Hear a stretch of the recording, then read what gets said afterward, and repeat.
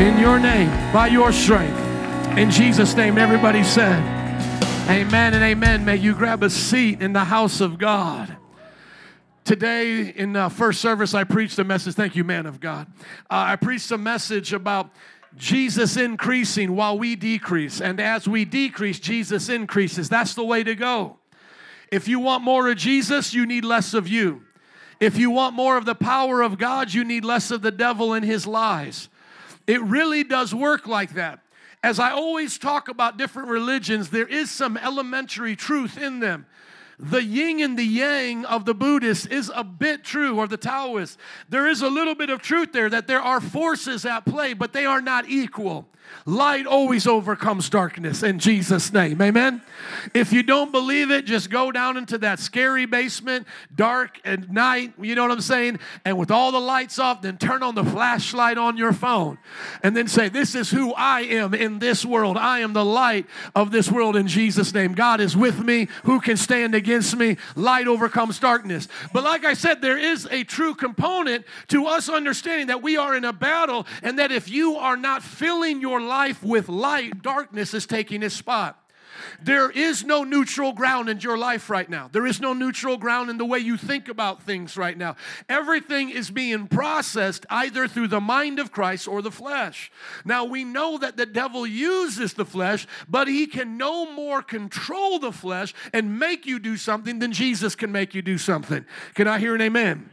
Now, somebody may raise their hand and say, Pastor, what about those demon-possessed people? Well, that's different. They have given themselves over to evil, and there has been a transaction that now the devil gets to stake his claim in a very unique way. But most of the world is not demon-possessed, but they are carnal and sinful. And once again, that is because they are, by their own choice, choosing to follow the flesh. Now, if you're new today, I'm glad that you're here. All of our lessons previous to what we'll be talking about today out of the book of Galatians, already online on the app. Please check it out. Open up your Bibles with me to Galatians chapter 6, because I want you to see that God wants us to make our choice to believe, as that song was singing, that he has a plan and a purpose for our lives. Amen? And as I was talking today, it's up to you. Do you want God to increase and then you decrease, or do you want to keep increasing and God to decrease? It's your choice. And it fits right into what I'm talking about today. Because think about your relationships. Those of us who are married. Do you want more of your flesh, your ideas in that marriage, or do you want to decrease your ideas and let God's ideas for marriage come forth? Let me talk to the teenagers right now, young people. Do you want more of the world? Do you want more of what's out there on your iPod? Or, nobody has an iPod, an iPhone, sorry. What's on your iPhone? Do you want what's on Spotify and all of this? Do you want more of that, or do you want more of Jesus? Now, once again, somebody might say, trick question, I can get Jesus rap and Jesus rock and Jesus this on Spotify. Okay, but you get my point. Do you want more of what the world is saying to you, or do you want more of Jesus? Because what you fill your mind with, what you fill your thoughts with, is what your body is going to begin to act out. That's why when the 50 Shades of Grey came out, it was no different than Desperate Housewives, and it was no different than the thing that came before, Dallas, and it was no different than the soap operas. You know, it's always been out there. It's always been out there. There is a perversion that's drawing people towards the things of the flesh. And you'll find words, songs, movies that promote it. But you have to decide to get promoted, to promote this in your Bible. See, the world is promoting sin, but Jesus is promoting holiness through the Word. What are you promoting? What are you taking in? I think about these ads that come on YouTube for their promotions and these different things that lure you in. Is this bringing you to, your knees in prayer today? Is this Word of God making you stop what you're doing and focus on Jesus? Because this right here is popping up ads all the time. If you hide this word in your heart, you'll get pop-up ads all the time. Are you listening to me? You can watch YouTube right now for free, but they're going to put up all those ads. How many know they're always going to pop up? As a Christian, if I am staying in the Word of God is always going to be popping up into my mind, popping up into my thoughts, popping up into my everyday life. But if the Word is not coming in, then the Word has nothing to, God will not use my own thoughts, because my own thoughts are garbage. So if the Word's not coming in by obedience, then I don't have those opportunities.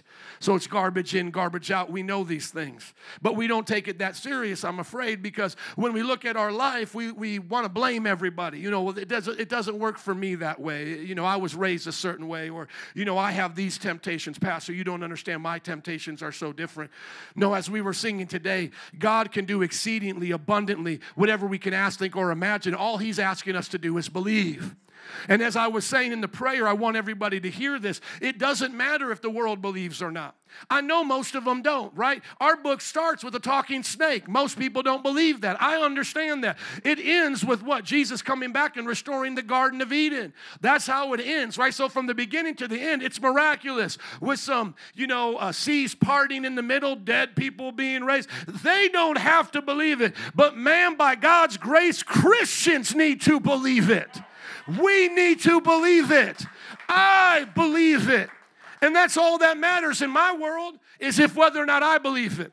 And I'm not just talking about here on Sunday. That's not just my world. I'm talking about 11 o'clock at night when I lazily picked a Netflix show and all of a sudden I see a woman's breast being exposed. I thought it was just a sci-fi action movie. Now I'm watching something I shouldn't see. See, do I believe the Word of God? Like at that moment, do I believe that gets shut off, repented, confessed to my wife, and then I say, shame on me for not paying attention to a rating on Netflix? What do you believe? God will do abundantly, exceedingly, more than we can ask, think, or imagine, but we got to believe he's got a plan for us more than these temptations on Netflix. I look at the world around us and they believe what they believe. They talk about it. They sing about it. They put it on their T-shirts. That's what they're about. There's no confusion what they're about. I'm not even angry at them for being who they are because I used to be just like them. How many used to just be a sinner like them? You were just a sinner as they are a sinner. So that's them being them. But we need to be who God called us to be. At least they need to say about you, look. Hey, coworker, I know you don't like her. She always have Bible verses on. I know she's always playing worship music. Coworker, I know you don't like this Christian, and I know you don't believe anything, but you got to give her credit. She believes what she's talking about. She believes what she says. She's living by what she believes. Now there is, of course, a real truth in the midst of our belief, because most beliefs are just what? Make-believe.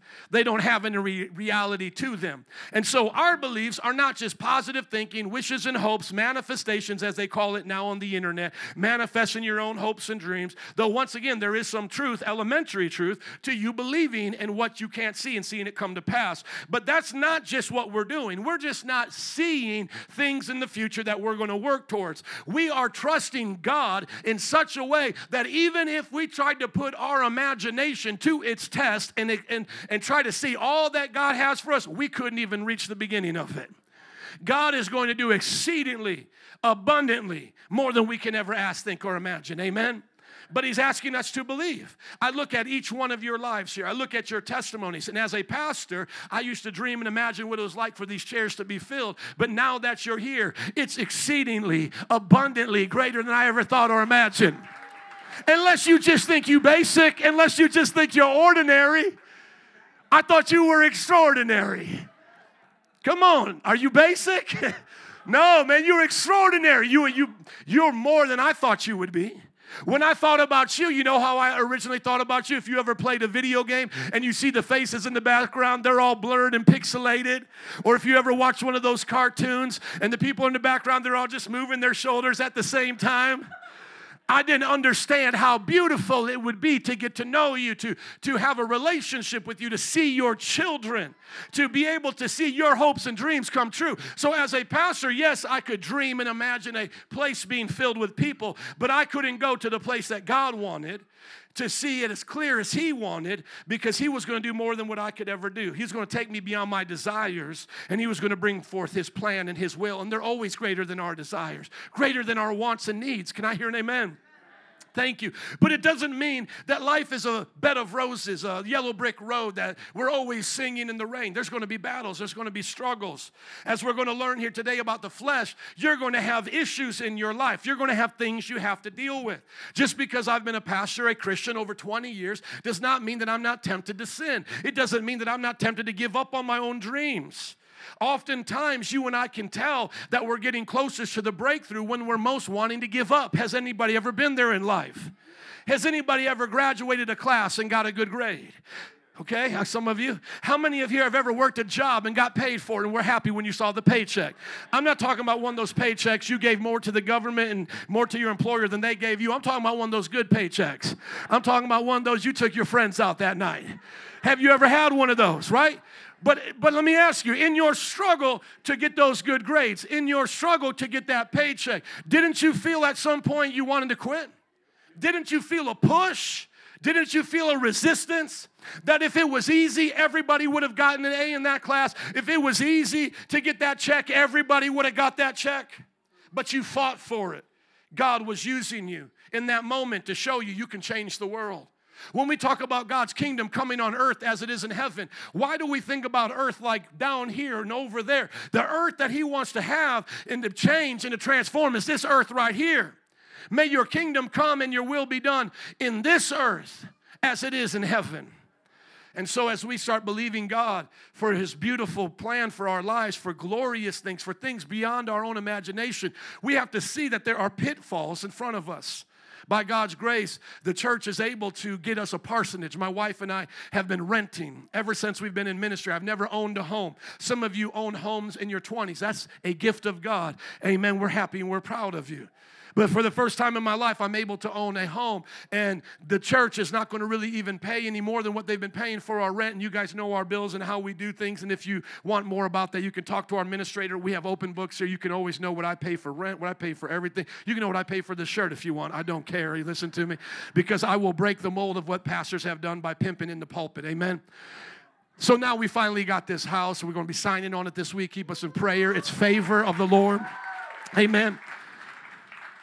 But I want to talk real to you right now. The church approved us for a budget that we ended up spending $200,000 less on. I want you to hear that again. We had a budget, amen, from the elder right there, because I'll tell you my business.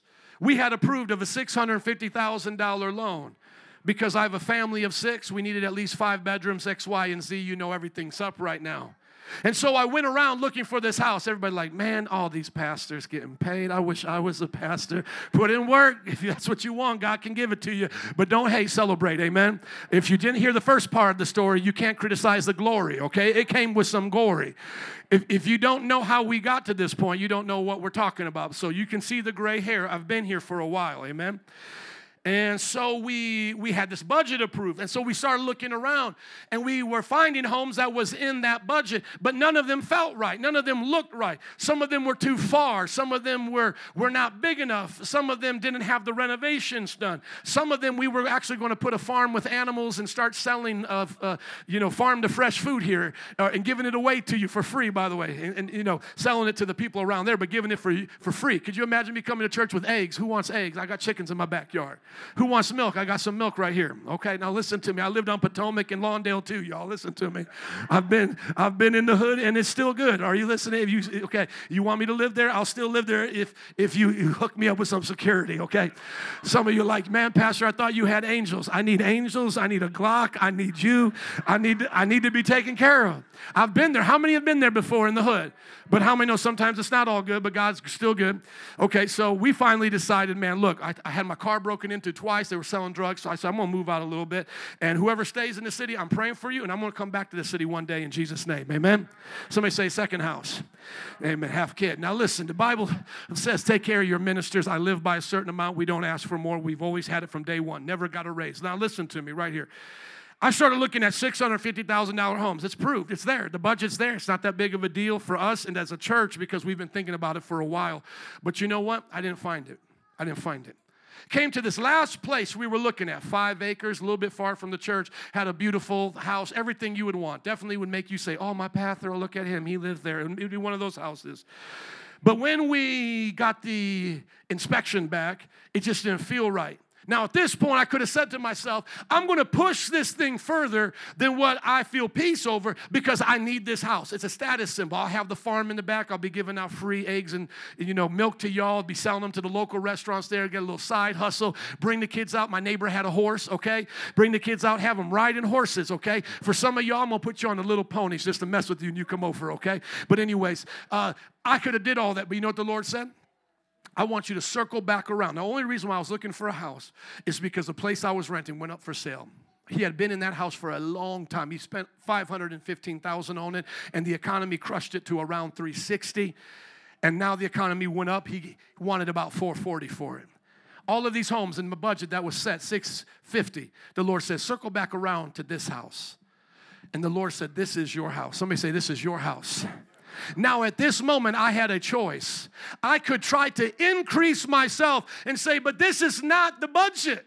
The budget was prayerfully set by the elders at the beginning of the year with our savings and with our monthly income at $650,000. Jesus, just let me keep looking because I will make this happen. I will find one that will happen for me. Or I could have did what my wife and I prayed about, decreased, and said, Lord, well, if you said the $440,000 one is where we're supposed to be, and that saves the church $200,000 on a loan and keeps that money back in the bank so I can take care of the person that's hating on me right now. It's going to ask the church for $1,000 to help them out to see how much we care about them so that I can help them and keep helping people. Then we're going to do that. And you know what Jesus said to me? I'm going to give you peace like you have never felt in this home buying situation. And where is my wife? She's already clapping. Did not God bring a sense of peace that $200,000 extra budget would not have brought us? The moment the offer was accepted, the peace came. See, now this is the question I want to ask you all right now. What are you going to do with your budget? What are you going to do with the plans that God has for you? Because some of you are looking at things right now and you're saying, oh God, if we had this, if I had this relationship, if I had this job, oh, if I lived over here, God, I would be so much more happier. God, if I had this. And God is saying, no, there's something for you right here, and I want you to have it. And this will bring you peace. That is going to bring you stress. And I look at the flesh as exactly that. We've been going through the book of Galatians, and the book of Galatians basically says sex inside of marriage, that's where the peace is at. Sex outside of marriage, that's where you're going to lose your mind and some other things. Can I hear an amen? The Bible then says that loving your neighbor as yourself, even your enemy, with standing against bitterness, giving forgiveness to those who don't deserve it, will bring you peace. But if you hold on to it, you'll become wrathful, seditious, upset, and angry. The Bible is teaching us from the deeds of the Spirit versus the flesh. What are you going to put your faith in to trust God for the things that you want the most? Because everything that we see the flesh is offering us is actually something that we do want and desire, and in many ways comes from a true desire. The sexual perversion coming from a true desire to be sexual because we were created to be sexual beings. But if we do it the wrong way, and the wrong way may be even approved and be celebrated by the world, but if we do it the wrong way, we lose our soul. Your coworker may want to gossip and it will make you feel better and possibly even give you a promotion on the job because you've gotten so good at it, but it will destroy your soul.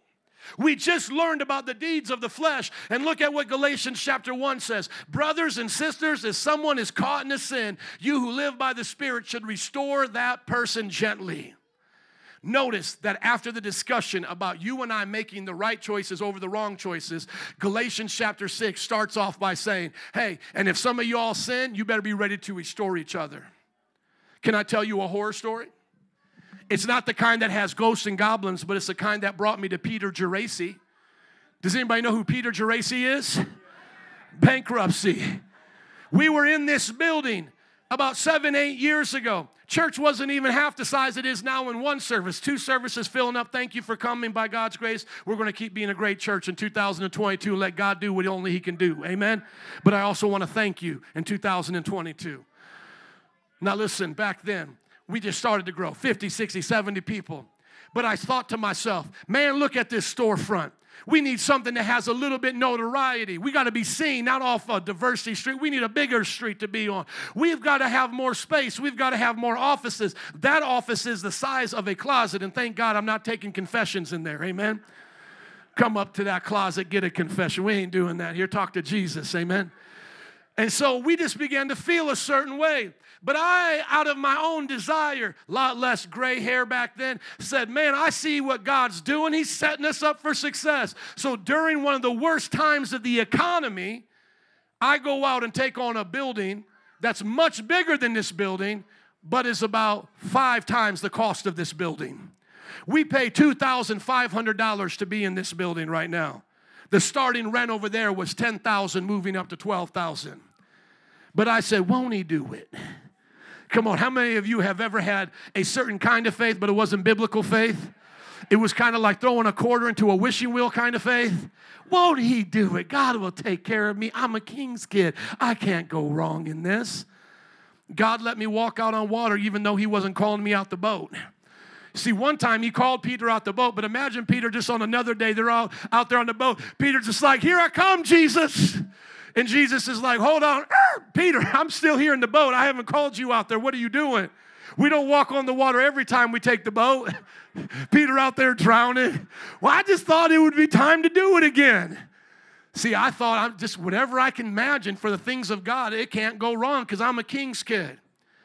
Right around 2008, 2009, we're doing this.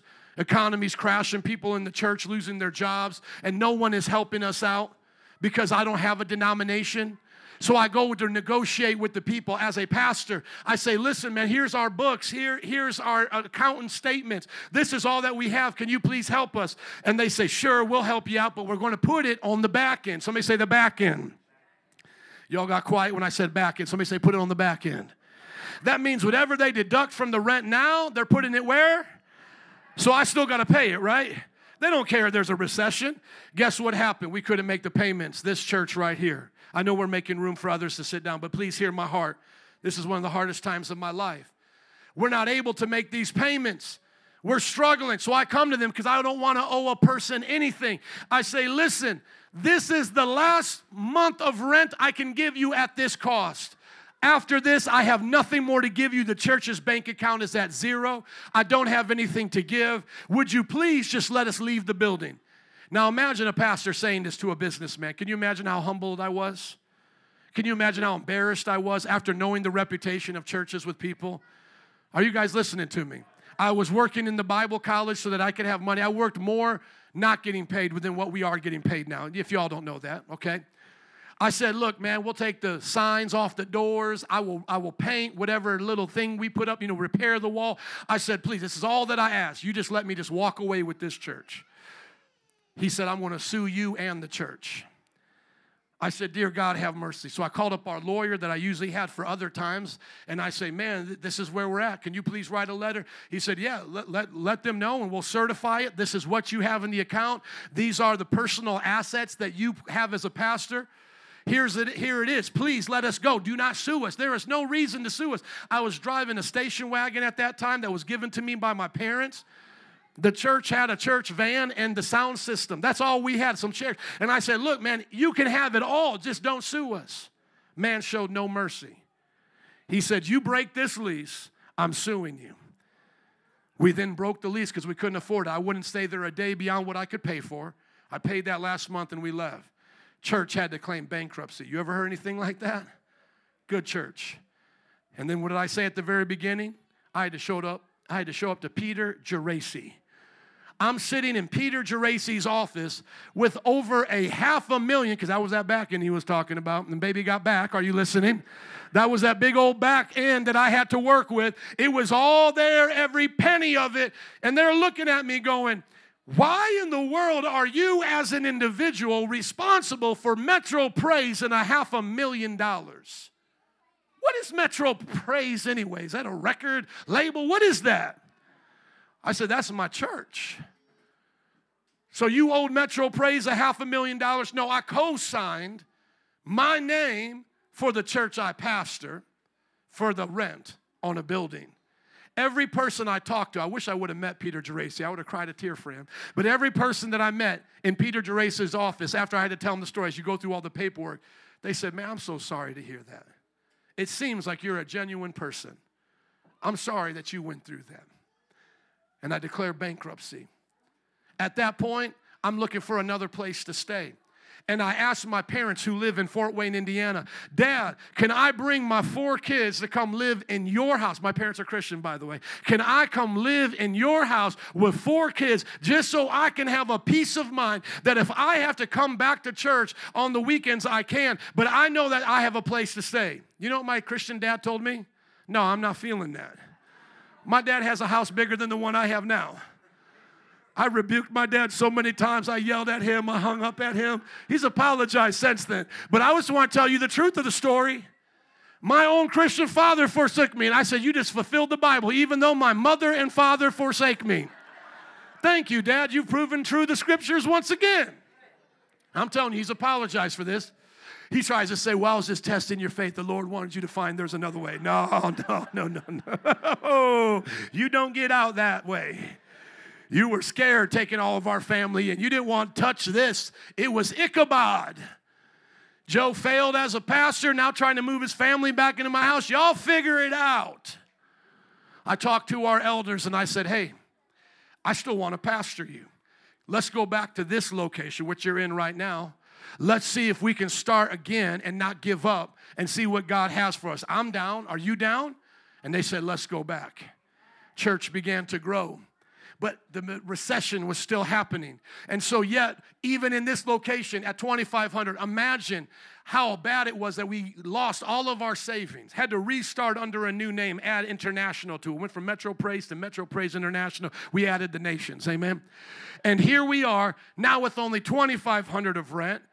And I'm looking at the budget and I'm like, dear God, I don't know if we're going to make this. That's how bad the recession was. Some of y'all know what I'm talking about. That's how bad it was. I said, I don't even know if we're going to make this.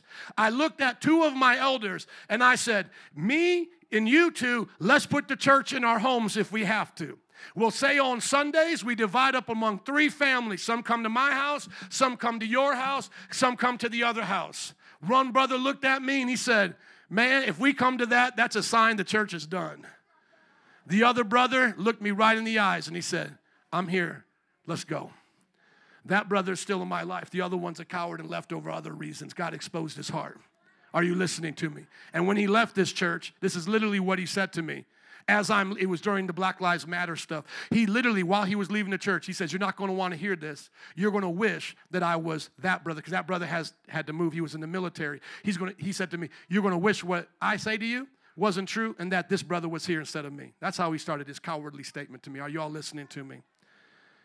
But when that time came and I said, brothers, I'm ready to go, but let's go back into this word. Let's go back onto the streets. Let's not ask the people for 4 and 5 offerings. And every person that's ever been a part of this church will tell you the offerings have always been the same. Never begged $1. Never made any person feel bad while I was going through all of that. Matter of fact, unless you were an elder or somebody in our life, you didn't even really know much of what was going on because I didn't talk to it. I remember sitting down with one pastor. Listen to me. During this time, I remember sitting down with one pastor, and this is what he said to me. Man, I just had this one brother give me $5,000. He's a new church planner. He said, I just sat down with this one brother. He gave me $5,000 so I could start the church, but this family, they're causing me so many problems. I don't know if I should give the $5,000 back and just quit the church or whether or not I should stick it through because this family's causing me so much problems. After he got done telling me about that, I said, brother, tell those people to leave the church, cash that check, and go on without them. God just gave you their tithe for the next 5, 10 years, if even that, maybe 20 years. Are you listening? And then, he looked at me and he said, oh, and what's going on in your life? I said, oh, the church just went bankrupt, got closed down. I've had to meet with Peter Geraci. I don't know if I'm going to have to meet now in each other's homes, but praise God, I'm going to make it.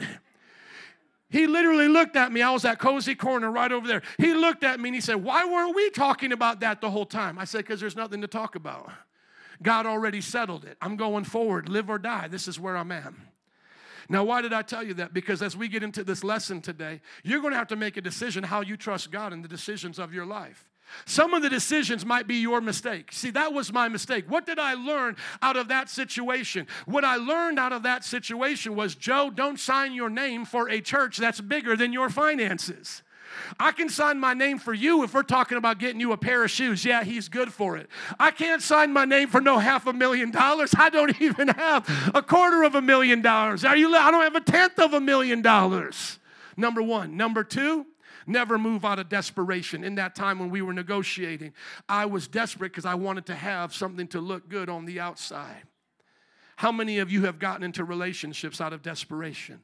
How many of you have done things in this world because you wanted to look good on the outside? Don't let this preacher just testify by myself today. Now, I want you to hear what Paul says here. He says, if you caught in a sin, restore that person gently. I came back to every single one of the elders.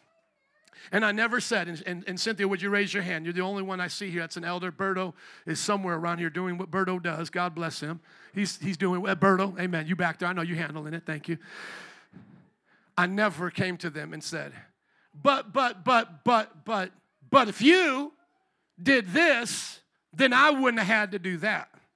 But if you would have said this, I wouldn't have had to say this. I came to them and I said, brothers, sisters, I'm sorry. I messed up. Will you forgive me? I learned my lessons. I want us to grow out of this. I want accountability to come out of this. And I said, I'll give you my word that as a pastor, I'll never make that mistake again. Last year, by God's grace, we brought in over $750,000.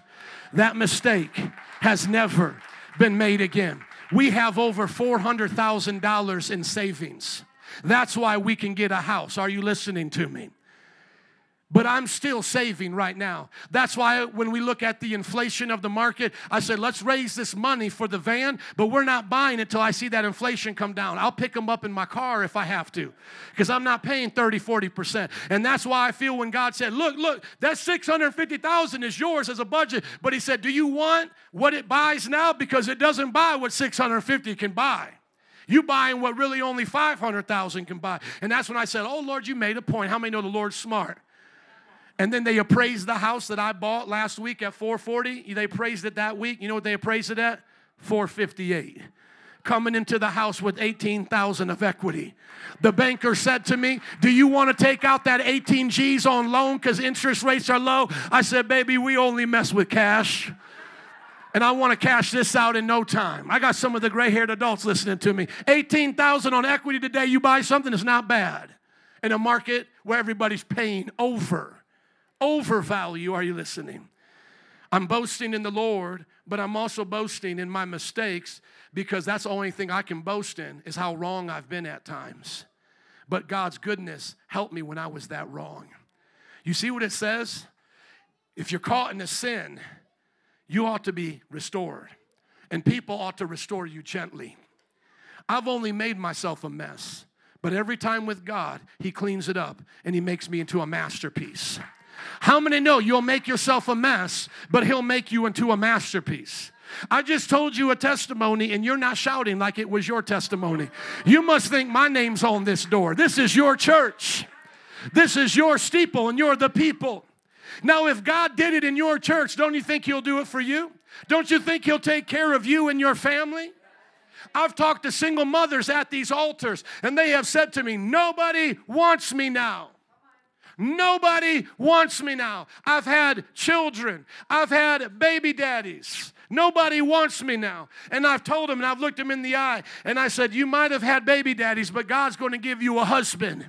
And I've married those very single mamas, and I've seen them be married to men of God and have a family for their children and see what today the perfect couple never have. In other words, I've seen these kind of like dating shows, if I can tell on myself. I sometimes watch things other than the Bible show. I was watching this show, Joe Millionaire. They have a rich guy, they have a poor guy, and they're kind of competing with these ladies. It's like a Bachelor, but it has a little twist to it. They don't know who the rich guy is. I know I got some of you intrigued now, right? It's like a commercial in church for the Joe Millionaire. Most of it's okay. Some of it's inappropriate. I fast forward. God protect our eyes and our heart. But one of these dudes, who's actually the poor guy, was dating a young lady, and she said, oh, I got a baby. I got a kid. And then this guy, all stuck up with his nose in the air, goes into the confessional and says, oh, I don't know if I can handle that. Dude, you've probably already had 3 abortions, 2 STDs. You probably are on 3 depression medications because of the sexual trauma you've caused and have caused. And now a woman with a child is freaking you out. That's how the world still, in our culture, still treats women with children. Are you listening to me? And yet I've seen God take single family mothers and bring them into the family with their husband. I've seen men here tell me, Men have talked to me with tears in their eyes. Matter of fact, one of them during that time at the recession met me right here. He was doing handcrafted cabinetry for the different leaders and movers and shakers of our city. He had actually done the governor's, Blagojevich had done, I believe, his custom-made cabinetry. He was standing at the altar with tears streaming down his eyes going, I'm going to lose my business. I got to shut this whole thing down. I just talked to him the other year. He went to another business. He had the best year of his life last year in business. But I saw him breaking down. Are you listening to me? I've talked to pastors who feel like quitting on the ministry because of either the mistakes they've made or others made and give it all up right before their breakthrough comes. The Bible teaches us that oftentimes the darkest time of night is right before the day and the dawn begins to come. Oftentimes when you and I feel like this is the only way for us and we have to give into that sin and temptation, it's because we do not see that the path that is going to come before us is in the next step. And we get discouraged and close the door on that hope that things can change. In other words, we let our circumstances dictate our identity. And so what I'm saying to you today is even if you sin, even if you mess up, don't give up. Somebody say, don't give up. God wants to restore you gently. God wants to lift you up. God wants to give you a second try. My parents are on their second marriage, and it's the best marriage they've ever had. It's lasted almost 50 years. I'm not saying I promote divorce. I'm just saying if you've gone through a divorce, your second marriage can be the greatest marriage of your life. You can beat the statistics. Teenagers, some of you right now are making decisions based on your friends and who's going to be there with you, and you need to get away from that and trust the Lord right now that even if you have to walk alone through the remaining years of your senior year and pick a school that maybe your parents aren't the most happy with, if God is with you, you will experience a purpose and a destiny that you have never thought, heard, or imagined. It will be greater than anything you can think about. But you got to be willing to admit your mistakes, amen? But watch yourselves or you also will be tempted. Notice this, brothers and sisters, if you see somebody in a sin, restore them gently. But if you are not careful, you yourselves may be tempted. Now look at the neighbor, look around right now, look at a neighbor. Pick the neighbor you like the most.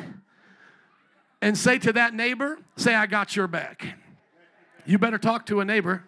Even if you don't want to play my game about picking the neighbor you like the most. Pick a neighbor, say, I got your back. Now look at your other neighbor, that other one, and say, you better help yourself. You better take care of yourself. No, I'm serious. It's in church. I'm not going to hurt you. You got to do it, right? It's in church. No, I'm kidding. Never listen to the pastor if it hurts you or causes you false doctrine. But play along. Look at that other neighbor that you really like and say, I got your back. Come on, look at him. Now tell that other one. You better tell that other one. Come on, tell that. Oh, thank you. You better take care of yourself. See, what I'm going to teach you is both are true. I'm going to teach you both are true in the scriptures. Are you all ready? Carry each other's burdens. That's what we just said to that one that we said we like the most, right? Which we love everybody the same. I'm just teasing. Carry each other's burdens. What are we supposed to do? 1, 2, 3. Carry each other's burdens. And in this way, you fulfill the law of Christ. What is the law of Christ? Love your neighbor as yourself.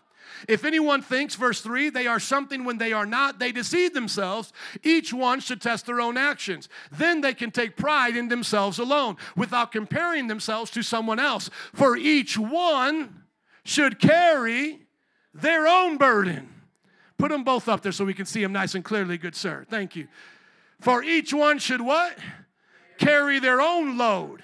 But hold on, I thought it said just in the prior verse there that I'm going to carry a burden with you. Aren't you glad you came to church? Now you're confused. The Bible's contradicted itself. Amen. Let's sing a song and close in prayer. Nevertheless, the one who receives instruction in the word should share all good things with their instructor. Highlight that, please, as we get ready to take up our third pastor's offering today. We got an anniversary for the pastor. We got a birthday to catch up to. Come on. Have you ever been to churches like that? Pastor's anniversary, pastor's birthday, pastor's anniversary of being at the church, pastor's anniversary of first thinking about starting the church, pastor's anniversary of the anniversary of when he thought about coming to the church, pastor's birthday, pastor's wife's birthday, pastor's first wife's birthday, but give checks to the pastor. But look at what it says in honesty. What does it say, though? Nevertheless, the one who receives instruction from the word, is that what I'm giving you today? Or am I just giving you what I think is true? I'm giving you the word, right? Should share all good things with their instructor. Am I an instructor? Am I an instructor? Yes or no? You got some good things to share? Amen. Let's talk about it. Let's share some stuff. I want to share some stuff. I want to share some time with you. I want to share a meal with you. I want to share hanging out. That's all I want. Just your time and just your love. Amen. But that's what it says. Now look at those parts that we highlight as we get into the message. We are to carry each other's burden, and we are to carry our own burden. Those stories that I gave you at the beginning lead into this message. You see, there are times that I needed people to carry burdens with me. And then there were times that I needed people to let me carry that burden on my own. There will be times in your life that God is going to call you to come alongside of people and carry their burden. You are going to be there at 3 a.m. for them. You're going to come pick them up. You're going to take them out for coffee. You are going to make sure that they know they are loved and cared for. Other times, you're going to block their number. Can I be real? Can I be real in the church today? Have you ever had to block somebody that you used to help because they took advantage of the help and they wanted something not really like help? They wanted something like suckling. They just wanted to take and take and take, like their name was Jimmy, and they'll take all you can give me. I'm not the only one, am I? That people have taken advantage of you. So there's going to be a time in your life where you are going to say, look, man, I got your back. We are going through this together, come hell or high water. And then there's going to be another time you're going to look at those same people and you're going to say, you better take care of this. You better handle this because you're in a situation, you're going through things now that I cannot get you out of. Maybe to the defense of my dad, that was what he thought he was doing that day. Let God be his judge, right? Was he supposed to carry the burden or say, son, you carry that burden? But how many know that you are never alone in the body of Christ? Because Jesus Christ is the head of the body, isn't he? So even if I can't carry that burden for you, will not Jesus be with you to carry the burden? Does not the scripture say he came to his disciples and he said, all of you with heavy burdens come unto me and find rest for your soul. Take my yoke, my burden upon you, for my yoke is easy and my load is light. Can I hear an amen that Jesus is always there? But I'm going to tell you, I'm not always going to be there. I know that is not fair. You helped me buy a house, and you ought to have the code to get into that house, the address, and to show up whenever you want, right? Because that's what I'm here for, right? Let's just be honest. Isn't that what I'm here for? And that person that said they got your back, aren't they supposed to be there every time you call? Because otherwise they're a hypocrite. God forbid that they're at their birthday party with their child when you're calling up about your baby mama drama. But they should stop that, right? And just take that call every single time, right? That's how people think. I began to stop doing that when I realized, listen, that people cared not about me and my family. They only cared about themselves. I say this not to get your pity, but to tell you what it is like as pastors. Imagine this. My daughter, Zoe, one of them sitting on the floor over there. Where are you at, Zoe? Or where did she go? There you go. Hey, buddy, come on up here. Good to see you. I bet you weren't expecting that. This one right here may pretend to be shy, but she'll preach right now if I gave her this mic. This one's the go-getter. This might bring tears to my eyes. Every birthday, there are treats that come to my children. How many know birthdays are a big deal if you're a parent? You better make them a big deal. Even if you don't got money, make them a big deal. You know, just decorate the whole house with paper you got at Walgreens and color, and that will be enough. You know, get some ice cream. That's it. Just tell them you love them. So this one right here, she got to pick one of the things, and it was a daddy-daughter date at Chuck E. Cheese all by herself, just with her and daddy. At this same moment, one of our leaders in the church who had kept secret their sin felt that it was a good time now to confess it and expose it and blow up every ministry that they were in. The opposite of the Midas touch, this is Diablo's touch. Turn everything into the devil. This one's in the car, and I'm getting the calls. He only wants to talk to you. The wife is saying this. You got to get them on the phone. I'm in the car heading to Chuck E. Cheese. I mean, do you see the visual here? I already have on the goofy smile. I'm already playing the silly music in the car because they get to pick the music. I sat in my car for over an hour in the parking lot. I'll cry right now telling you this. Of Chuck E. Cheese, and she fell asleep. And the man still left the church. I said, I'm done with that. Give it up for this daughter. She still went and had a good time. Church kids. We may be crazy, but we don't cuss. Church kids. Church will sometimes make you crazy, won't it? I'm looking at my oldest right there. That's when I realized, put on the brakes. I don't need to be the one in this phone call. I don't care how important they think I am to them. If Berto or the other pastor can't settle it, I already know they're offended or bothered that it's their sin causing the issue, and now we have to rebuke them. Let them go then. I'm going to Chuck E. Cheese. You will be shocked on how much I can care about you, but still sleep at night after you try to manipulate me because I don't care anymore. And I think some of you need to be free from the manipulation of what other people are saying. Now, there's another group of you who just don't care because you don't care. You just don't care. You could give them a ride, but you're not giving them a ride. Nobody gave me a ride. I'm not giving you a ride to church. Catch the bus. I caught the bus for 5 years. I caught it when it was 6 feet of snow. You don't know what I want. I'm not coming to pick you up. You don't even say thank you. You don't give me nothing. You go do that with the Uber because you don't care about anybody. Well, I worked hard for this. That's why now I'm going to sell my toaster for $5. I can't give it away. I have to give $5 for my toaster. I can't do this. I can't because people don't know how much I paid for everything that I did to earn this. And you think you're the only one with problems? Well, let me tell you my problems. I'm not going to sit here and listen to you talk and talk and talk. My dad, you know what my dad did for a living? He was a financial planner. That means people with wealth would come to him and he would plan it out. You had to pay for his time for him to decide what to do with your money. Think about that gig.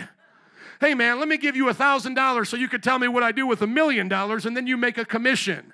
Somebody should look into that business. Financial planners. My dad's time was worth money. You didn't just sit down in my dad's office and say, hey, Jim, I'm getting a tax return. A couple $1,000 already went to H&R Block, got some things planned out for that bad boy, but just want to know what you think I should do with it. That's not what you do with my dad's time. The secretary wouldn't even let you through the door. Are you guys tracking with me? But my dad loves Jesus. He loves ministry. So he was always a part of churches like this where you knew Jim. You hung out with Jim. You rubbed elbows with Jim. You know what I saw my dad doing throughout his life? My dad would lend out the caddy to people in the church to go to a job interview. But he wouldn't give me a place to stay. We've got to keep talking about that. My dad would lend out the caddy. One time I came home from Bible college. I said, Dad, where's the Seville? Where's the Cadillac? He said, I let so-and-so from the church borrow. They had a job interview up in Indy. I'm like, man, I had to get straight A's. I had to sign over my life for you to even drive, and you would still sit in the back seat. Seriously, man, but he would do that. But listen, my dad said when he talked about when he retired, he refired for Jesus.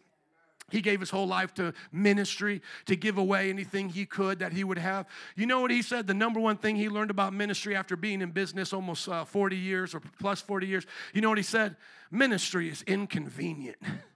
He said, man, I'll meet these people at a McDonald's. They won't even show up. You're thinking that they're running with the mayor, they're the president. These people don't even have a job.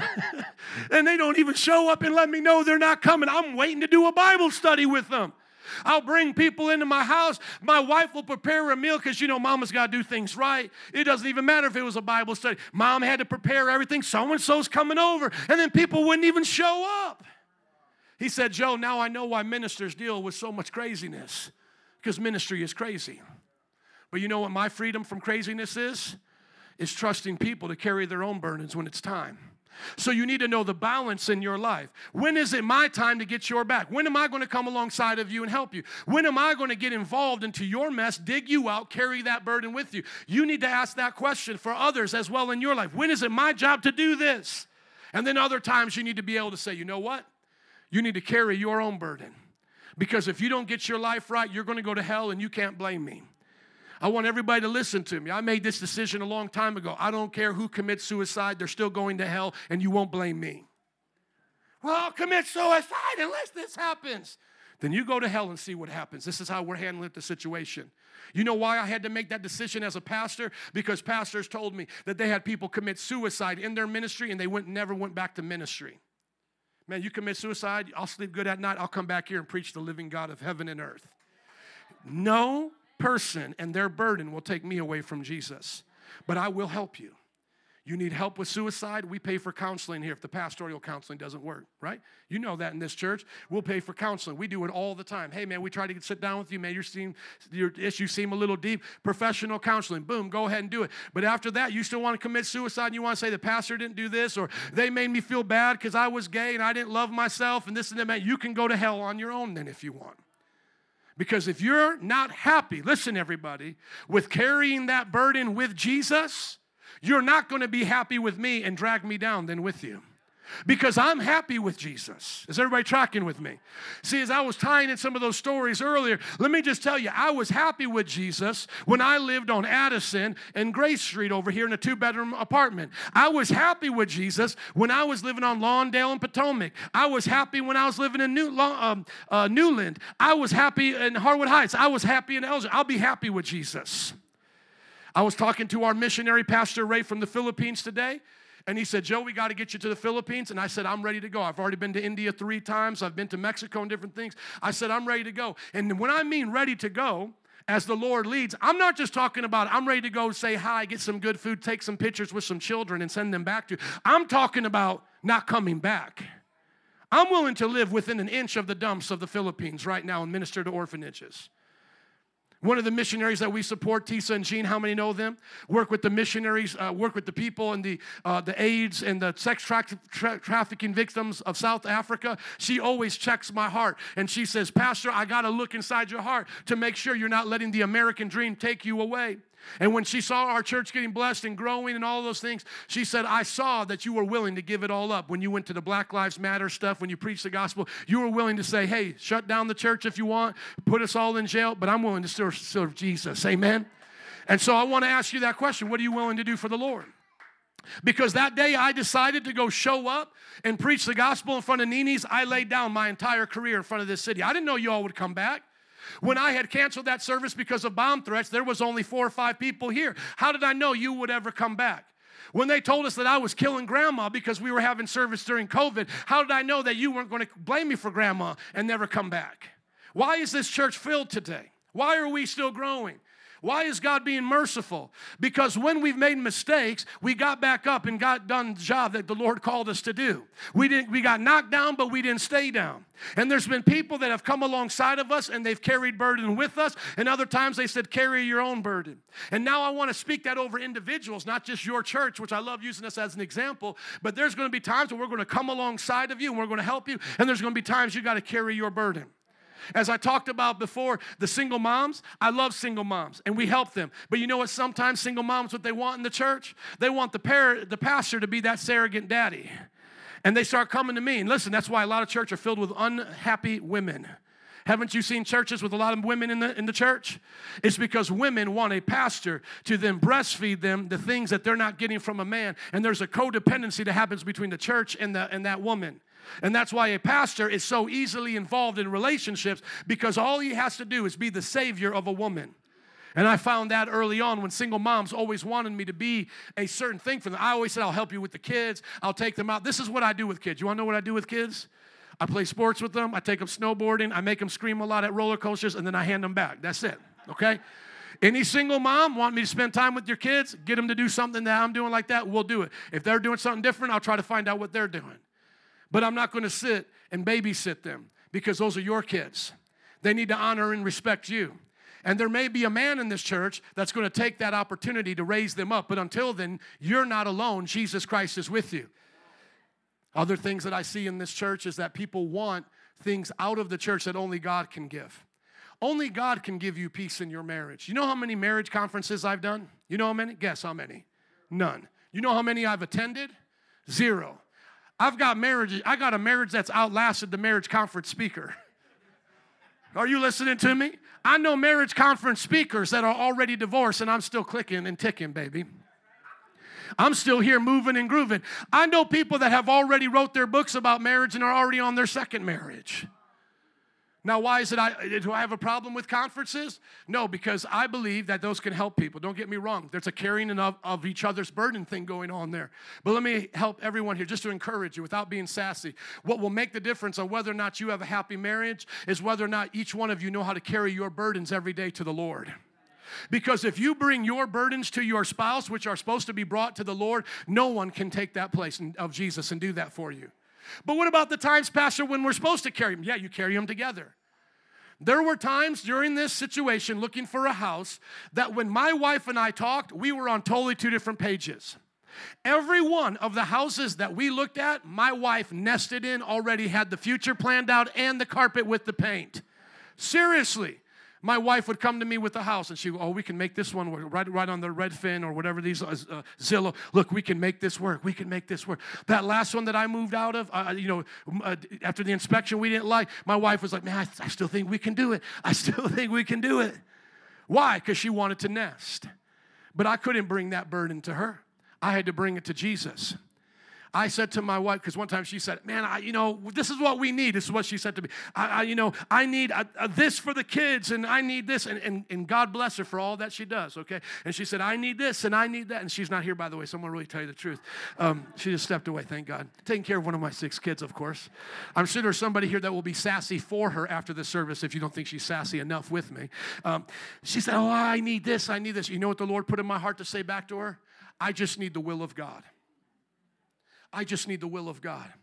I don't necessarily need 5 bedrooms. I don't necessarily need a farm. I don't necessarily need this. I need the will of God. That's what I need. I just need God's will. If it's God's will for me to move back to Lawndale, Potomac, I'm going there right now. I'm going there right now. And when I lived there, nobody thought I was more of a holier pastor anyways, by the way. Okay, well, Pastor, if you lived in the city and suffered with us, we'd respect you a lot more. I had people tell me that. Listen, dude, when I lived in the city and people threw bricks at a guy's car that I was driving back with from a Bible study, nobody at the church gave me a star next to my name that day, okay? Literally, people have told me that. Well, they won't respect you if you don't live in the city. Man, they'll respect me when I come to the city and preach the gospel because that's what I came to do, amen? And if you want to live on the suburbs, come and live out in the suburbs. But a church alive is worth the drive. You don't need them suburban churches. Come back to the city. Amen, amen. But let me just help somebody here get free. You better figure it out because if you don't, you're going to be disgruntled in life. Well, my marriage doesn't work. It's his fault. No, it's your fault. You don't take your burdens to Jesus. A woman who is not abused physically or mentally, not talking about abuse. Let's be very clear. We are your advocate here. If you are, see us now. We'll help you. Women who are not being abused in a marriage but are struggling with the husband getting it are themselves struggling with having a faith that trusts Jesus gets it. Because I have watched women of God, and I don't want to tell too much of Cynthia's testimony, but Cynthia, one of the elders of our church, has been married to an unbeliever ever since I've known her, and yet I have never seen her complain about whether or not her husband meets her needs. Because she is a woman of God that has her needs met by God, and then in her marriage, they can work through that with a proper understanding. Am I not telling the truth? Because if she came to that husband every day and said, well, I need you to be a godly type husband that does godly type church things, or I'm out of here because my needs are not met, then she would not be doing what the Bible says. The Bible says she's only permitted to get a divorce if that unbeliever chooses to leave her or cheats on her, and in the sense of abuse is also leaving neglect. Are you guys listening to me? So I've seen godly people stick through tough marriages, not because they had a pity-patty party for themselves, but because they understood this one does not know how to pray, but I know how to pray, and Jesus will carry my burden today. That's it. And some of you, I want to be very honest with you, it may not be with your spouse, it may be with your parents. Some of you live with parents that are not Christians, and you're saying to yourself, man, if I just had my mom to help me through this situation, if I just had my mom to carry the burden, I can make it. That is not true. Let me tell you the both sides of that coin. I have friends right now that are probably already in hell, though I don't know their last moments on earth, but they're probably already in hell because they're dead. And they died as sinners, but they were raised in godly families where the parents are still married to this day going to church. Going to church with your family will not make you as a young adult choose to serve Christ. It will help.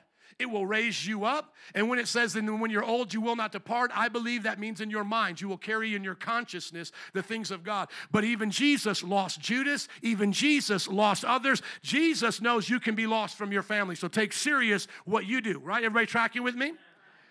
And on the other side, somebody say Joe from the Callio. Joe from the Callio was one of my first disciples in the Callio projects where Master P was from. Anybody remember Master P? Yeah, some people know them. No Limit Soldiers and all these guys. They were friends with the Hot Boys. That's where I grew up in, okay?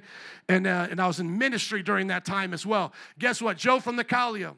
I talked to him one day. You know what he says to me? He's in my discipleship. You know what he says to me? So true, man. Bring tears to my eyes. I never want to take it for granted.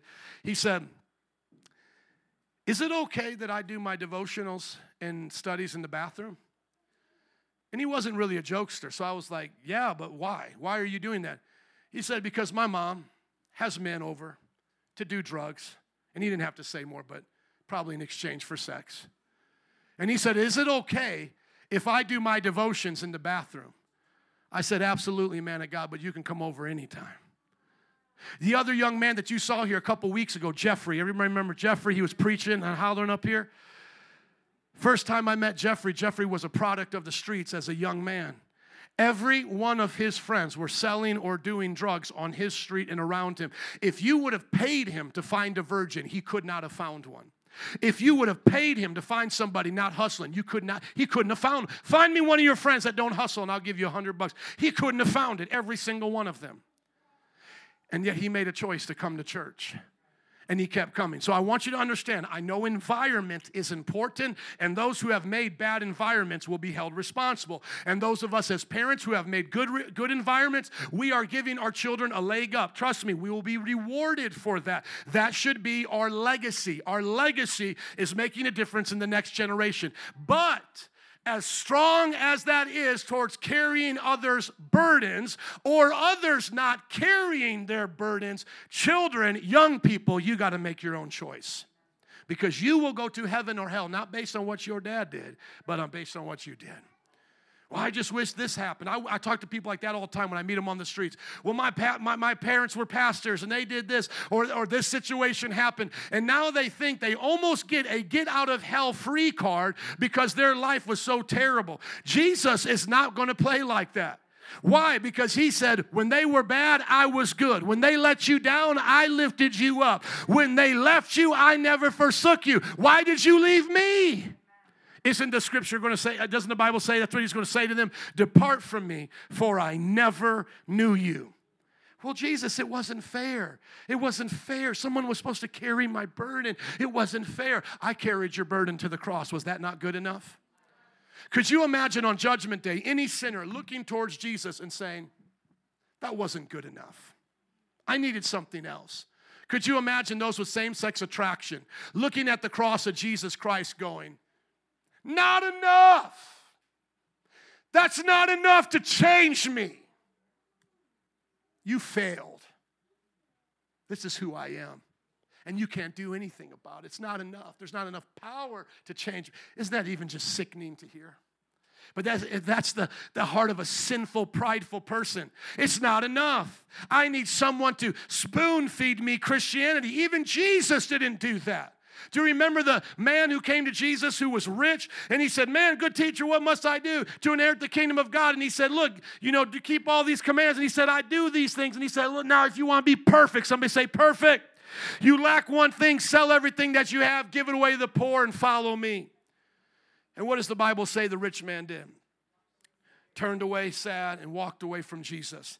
Did Jesus say, now look, man, come on back here. I'm sorry about that, man. Look, I just didn't have enough hummus today. I'm a little hangry.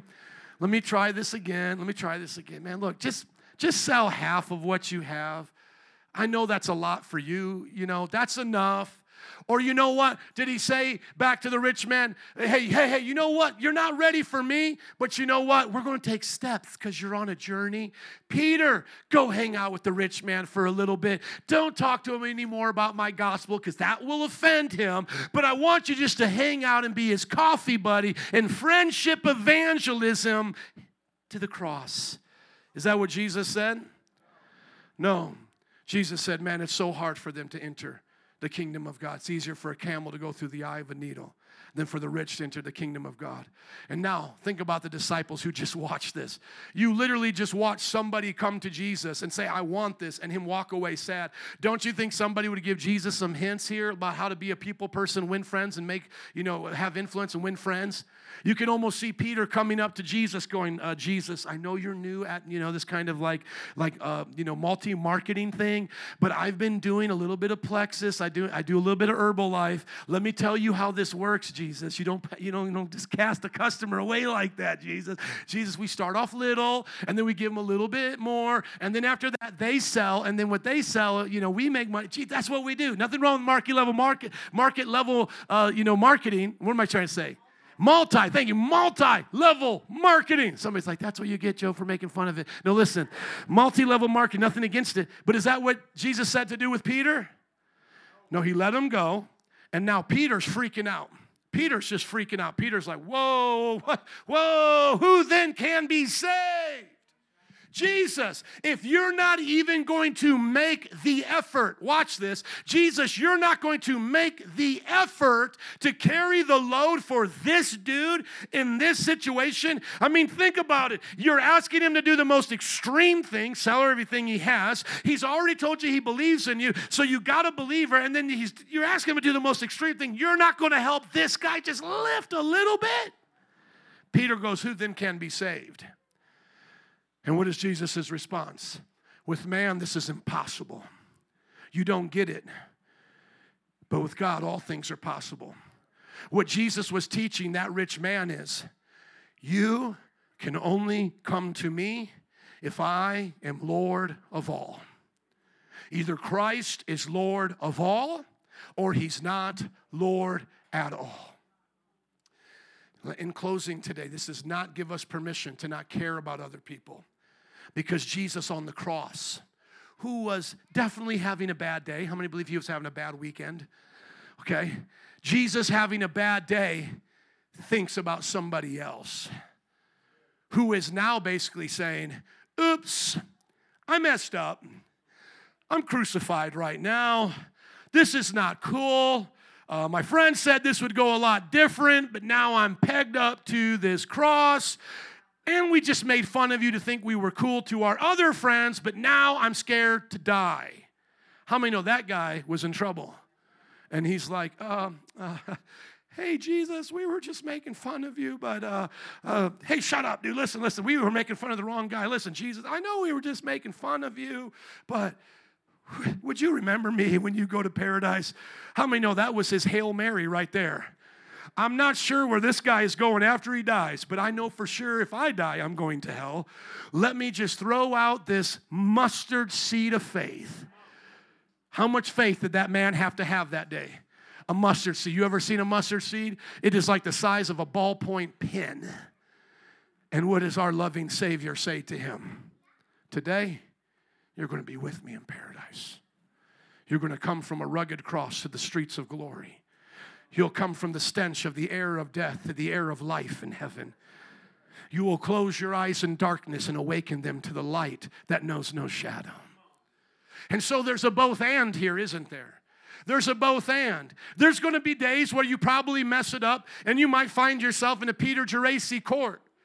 But you know what? You need people around there to lift you up gently and work it through and not give up on you. You need people like Cynthia who are going to stand by your side and Berta who are going to be there with you. But then there's going to be other days you're going to be by yourself. And you're going to have to make decisions on what house to buy. And even though you have this much of a budget, God's going to say, be happy with this much of a budget because that's what I have for you. And you're going to have to trust the Lord as he carries that burden as only he can. My story may not be your story, but I know we're smart enough and intelligent enough to apply it to our lives.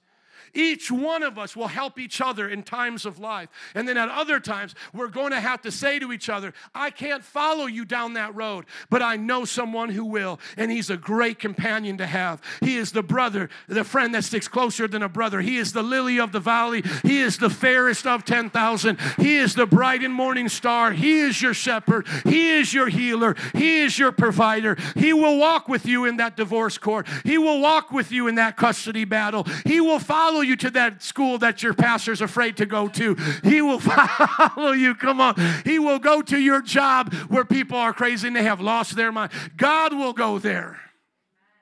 Do you know that I've been scared to even preach in front of some of these high schools? But our students go there every single day. But I committed to them. I will preach whenever you preach out there. Let me know. I'll come preach with you. But where's TJ? We had some scary situations out there. And I don't know, be honest with you, which one's more scarier, the homosexual or the gangbanger? Both of them can do some crazy things. Let's just be honest. When I see the dude do this, it's on. Anything is possible at that point. When I see the guy do this, I'm like, I might get slapped, bit. I might get stomped on. You never know. I'm being honest. And when I see the guy keep going down like this as he's talking to me, reaching like, come on, TJ. When I see him reaching down and putting their hands like this, I'm saying, dear Jesus, take me home, be with my family. I'm ready to meet you, Lord. But I'm serious. But our kids, some of you guys got to go there every single day. I know when I tell you about my temptations with lust on Netflix, some of you deal with it on your job. People are inappropriate. People hitting on you. Temptation is everywhere. I know many of you, you're going to face situations where you're going to wish, I get it, you're going to wish somebody could walk in there and carry that burden with you. And in many ways, I wish that I could too. And I wish that it was like that. But there's a strength that comes when we learn to trust the Lord. There is times in our life that God says, no, this is not meant for anybody else. It's meant just for you. As Vinny comes in closing, Jesus said it like this: unless you hate your mother, brother, wife, and sister, even your own children, you cannot be my disciple. How many remember Jesus saying that? For those who don't remember, would you please put up the scripture, sir? You can pick any gospel. He said it multiple times, please. Thank you. Why would Jesus tell us to hate our family? I mean, we're supposed to love them and care for them. Why would he tell us that? Well, obviously, the word hate there does not mean to dislike and to think bad things about. The idea that he's teaching us there is that you have to hate anything that gets in the way of you being alone with Jesus. Because there's nobody that can do for you what Jesus can do. Even the best helpers can help only to an extent. When my wife and I was testifying about you earlier, about your challenge of faith, half kid. But remember when you had said you wanted all these things, and I said, I just want the will of God. And remember when you had said you basically were done with this house because this didn't work and that didn't work, but I was saying, honey, I'll be happy if God wants us here. Remember that? Okay. And my wife is way more budget friendly than I am, but just in her mind, she had high hopes and big dreams. But we had to trust the Lord. But now watch.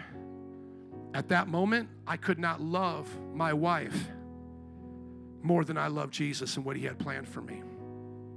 I want everybody to get this. Please get it. Let's pretend this is the burden right here. My wife saw me one day freak out because I was thinking about asking my dad if I could move in again. And this time he lives in Florida. Am I telling the truth? We came down to the last month of whether or not we would have a house. I know this came up in the testimony multiple times. I've never talked this much about getting anything in life. Please be patient with me. I sense the Lord using this. It's a testimony that will help you. God is my witness, Jason. I said to her, if we cannot get a place by the end of February, I'll have you move with my family in Florida. Because how many know there's some family that may be closer, but they're not really closer? So you're going to go move with my family in Florida. Listen, this is real talk here. And I will stay here with the two oldest, and because they go to the youth group, and they're going to remember this. The other church, my kids at our church kids, they won't remember all the trauma. They're too young. So the two oldest that will remember the trauma, they'll live with me. Now remember, we had over $800,000 come in last year, more money than we've ever had. But I don't have a money problem, I have a wisdom problem. Because money doesn't solve every problem. Is everybody with me? So then I said, I don't have the wisdom of where to go. I am not going to be desperate and buy one of these homes that I'm going to regret. I said, how about you take the kids, go to Florida, and then I will pastor here in an Airbnb. She said, why can't we stay with you here? I said, the Airbnbs I'm looking at are between $5,000 to $7,000 for the whole month. I just can't justify spending all that to keep us together. It's way too much for the church to have to pay. Imagine paying an Airbnb for me to live in the city with my family for $5,000 because I couldn't find a home to move into. And we've been looking since October. And you know what? She was like, well, we just need to pick one of these. We just need to pick one of these. We just need to pick one of these. This is exactly what it was like. I want everybody to get, I have the best marriage you could ever hope for. Nobody loves their boops or boo more than me. Are you listening to me? But I said, are you all listening to me? But this is exactly what I had to do that day. Miss Shale, this is exactly what I had to do. I had to take the burden off the kitchen table because that's where we were at. And say, she doesn't get it. I can't just pick one. I can't. That's not what God said. He didn't say just pick one. And I had to take that burden back into my prayer closet by myself and say, Jesus, my wife doesn't even understand. What's up? Help me, Lord. That's what I'm talking about. I'm talking about real moments in your life. I'm not just talking about people abandoning you. My wife didn't abandon me. If we needed to pray till 3 a.m, she would have kept praying with me. But there was nothing my wife can do in her own almost 40 years of experience and her almost 20 years of Christian, 40 years of living, 20 years of being a Christian. There was nothing she could do to change the situation. There was nothing she could do to eliminate the situation. She could not carry it anymore. The head of the house had to carry it. The head of the house had to go to the knee before the altar of the Lord and say, I have no one but you alone, O God, in heaven. In heaven and on earth, there's no one I desire but you. And I'm just speaking that over people today, that you think that we don't love you because we can't pray with you every single time. Or you think that this person in your life doesn't love you because they don't hold your hand every time. There are situations that you are going to have to learn to walk straight up into the throne of God and say, it's not that I hate you in the sense that I don't care about you, but I can't place you before any of my things that God has told me to do. You pick the other one that says, hey, get the one that says, hey, please, in closing. This one says loves their father and mother more. That's a way of understanding it. I want you to see the word hate in there. Because I had to hate at that moment any advice that my wife was going to give me that wasn't coming directly from God. So what you think may be the thing you didn't wanted is actually the thing you want. Can I tell you, when we signed, and it was right around Valentine's Day, so the I told you so came a little bit gently to my wife. Come on, because I said be gentle, right? But when I came to my wife with the, I think God just did it. God figured this whole thing out. She was excited, and she admitted her wrong as I have admitted my wrongs. Trust me, I'll come next week. I'll tell you all my wrongs in the marriage. But we had to trust each other. Look at what Jesus said. If anyone comes to me and does not hate, thank you, brother, his father and mother, wife and children, brothers and sisters, yes, even his own life, such a person cannot be a disciple. One last story, unrelated to my house. Thank you, Jesus. I was on my way to Pakistan. Somebody say Pakistan. Thank you. Where was Osama bin Laden hiding? Pakistan. While he was lost and everybody was looking for him, I was on my way to Pakistan. The news was blowing up that terrorism was getting worse in the land, but God had told me it was time to go. Some of you have heard this story, but others have not. I just want to encourage you today. And I realized at this moment that this would not be like a mission trip to Mexico, to Chilapa, to these other places. This was not going to be like that. When I flew into Mexico, we flew into Puerto Vallarta. That's where our home airport in the city was. Oh, Puerto Vallarta. If I get a little bored here at the mission trip, I'm going to Puerto Vallarta. You know what I'm saying? And actually, after the mission trip, we stopped at Puerto Vallarta. No, flying into Pakistan, it was not going to be like that. Anybody ever watch 24? Anybody ever watch Homeland? Anybody ever watch one of these movies? That's what I'm flying into. I better have my beard ready. I better blend in. If you have not seen what's going on in Pakistan even to this day, you better pray for them. They're stoning, setting people on fire all the time. That's part of what they do. Young people here, you guys go out and go hang out with your friends. They set people on fire. That's what these young people do in the name of their religion. True story. Look it up right now. Christians and even non-Christians. If they don't like you as a fellow Muslim, they'll say, oh, he blasphemed. He did what? He blasphemed. Poured the gasoline, set him on fire. We will figure out the story later. And this is what God told me. Because I said to the Lord, I said, God, I don't think I need to go to Pakistan. You got to say it like how they say it from. It's not Pakistan or Pakistan. It's Pakistan. Yeah, Pakistan. God, I'm not sure about this trip now. I think my friend, his name is Edward. He's good. He's good. We're doing stuff online. You don't need me over there, Jesus. And Jesus is like, yeah, I do. I want you to go to Pakistan. That's where you're going. And in my heart, I'm like, okay. Well, Jesus, you understand that if I go, I could die. And then, let me just tell you, if I die, Jesus, my wife's going to be by herself, and that's not going to go good for her. And then my kids, who's going to walk them down the aisle at their wedding day and dance the father-daughter song? I got 4 girls. Come on, God. And you know what Jesus said to me? This is what my Jesus said. Somebody say, the real Jesus. The real Jesus said to me, don't you use what I gave you as an excuse to not serve me. Who gave you the wife? Who gave you the children? God. And he said to me, you let go and you trust me. And it's God as my witness. I told my wife, if anything happens to me, you can check out some of the men in the church, get you a young stallion for Jesus. Have the kids put up a picture next to me, which I've done sometimes at weddings, have them put it next to me at the dance floor. A picture of me at the dance floor is right there, looking at the groom. There I am. That's it. And then last minute, my visa fell through. The conflict got too great. And God said, now I know I can trust you. Now I know. You see, what we don't understand is that in the middle of us carrying our own burden, we think it's unfair, but oftentimes God is saying, I want to see if you want to know me like that. You say you have faith, you say you believe, but you only do it in the Bible study when it's time to give prayer requests. You say you believe, but it's only at this time. I want to see if you believe when everybody leaves you. I want to see if you believe and now Christianity costs you something. And then let me share with this. When you know those moments, you are the best person and the most tested person to carry other people's burdens, because now you can discern what they really need. When I first was a pastor, I did everything for everybody. I drove the bus. I picked people up. I made sure the kids did their homework at night for the single moms. I did all of that. And then I came one day and I realized that they were doing stuff without me. I showed up one day and I saw Timmy doing homework without me. And I'm like, dude, you do know how to do homework. I don't have to come here every time. And then one time I saw that mom catch her bus to work. And I said, man, you know how to catch a bus? You can catch the bus to church. But you see, I said, I'll take her. But I'm like, but look, man, you catch the bus to man, you can come to church on that bus. And then I began to realize, there are things that I can do. And then there's things they got to do.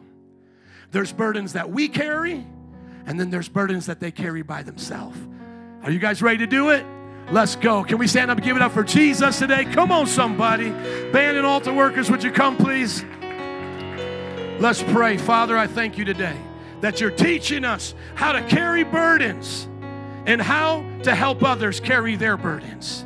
You're teaching us, Lord, when it's time for us to walk that journey alone and when it's time to walk it with others. If you're here today and you don't know Jesus yet, we offer to you some burden carriers. These prayer workers will meet you today and pray with you and help you unload your burdens to Jesus. This is a perfect time to come and depend on someone to ask for help. They're not a priest like in the Catholic Church. They're just a prayer partner, a fellow Christian that will help you. And if you're here today and you want to pray on your own, you can pray something like this. Father, I believe in Jesus. He died on the cross for me, was buried, rose again on the 3rd day. I ask that he'll come into my heart, change my life, forgive me of my sins, and watch what Jesus will do right now as you pray that. Those of us here who are already Christians, would you look at your life and see the both sides of the track here? Would you make sure that you're applying to both correctly? Start with the first one. Are you a compassionate person? Do you care about the needs of others? If you've been hard-hearted and lazy, would you ask the Lord to make you a giver, a servant of all? Ask the Lord to have him help you to help others. Especially young people right now where cliques and all of those things are so important. Young people, let me tell you how you make friends. You find someone that has a need and you begin to fill it. Begin to sit with those at the lunch table that others don't want. Begin to be a friend to those who don't have friends, young people. I promise you, you'll watch what God will do and it will bless you. Don't chase after the most popular kids just because they're popular. See the need of the popular kids and begin to meet it. Reach out to them. Everyone here today, look at your life on that side of the coin today. Are you doing all that you can to help others out? I'll be up here today to help you decide what I can do for you. Maybe I can help, maybe I can't. I'll find someone who can if it's not for me. But I'll stay up here today to put my money where my mouth is. What can I do to help you carry your burden today?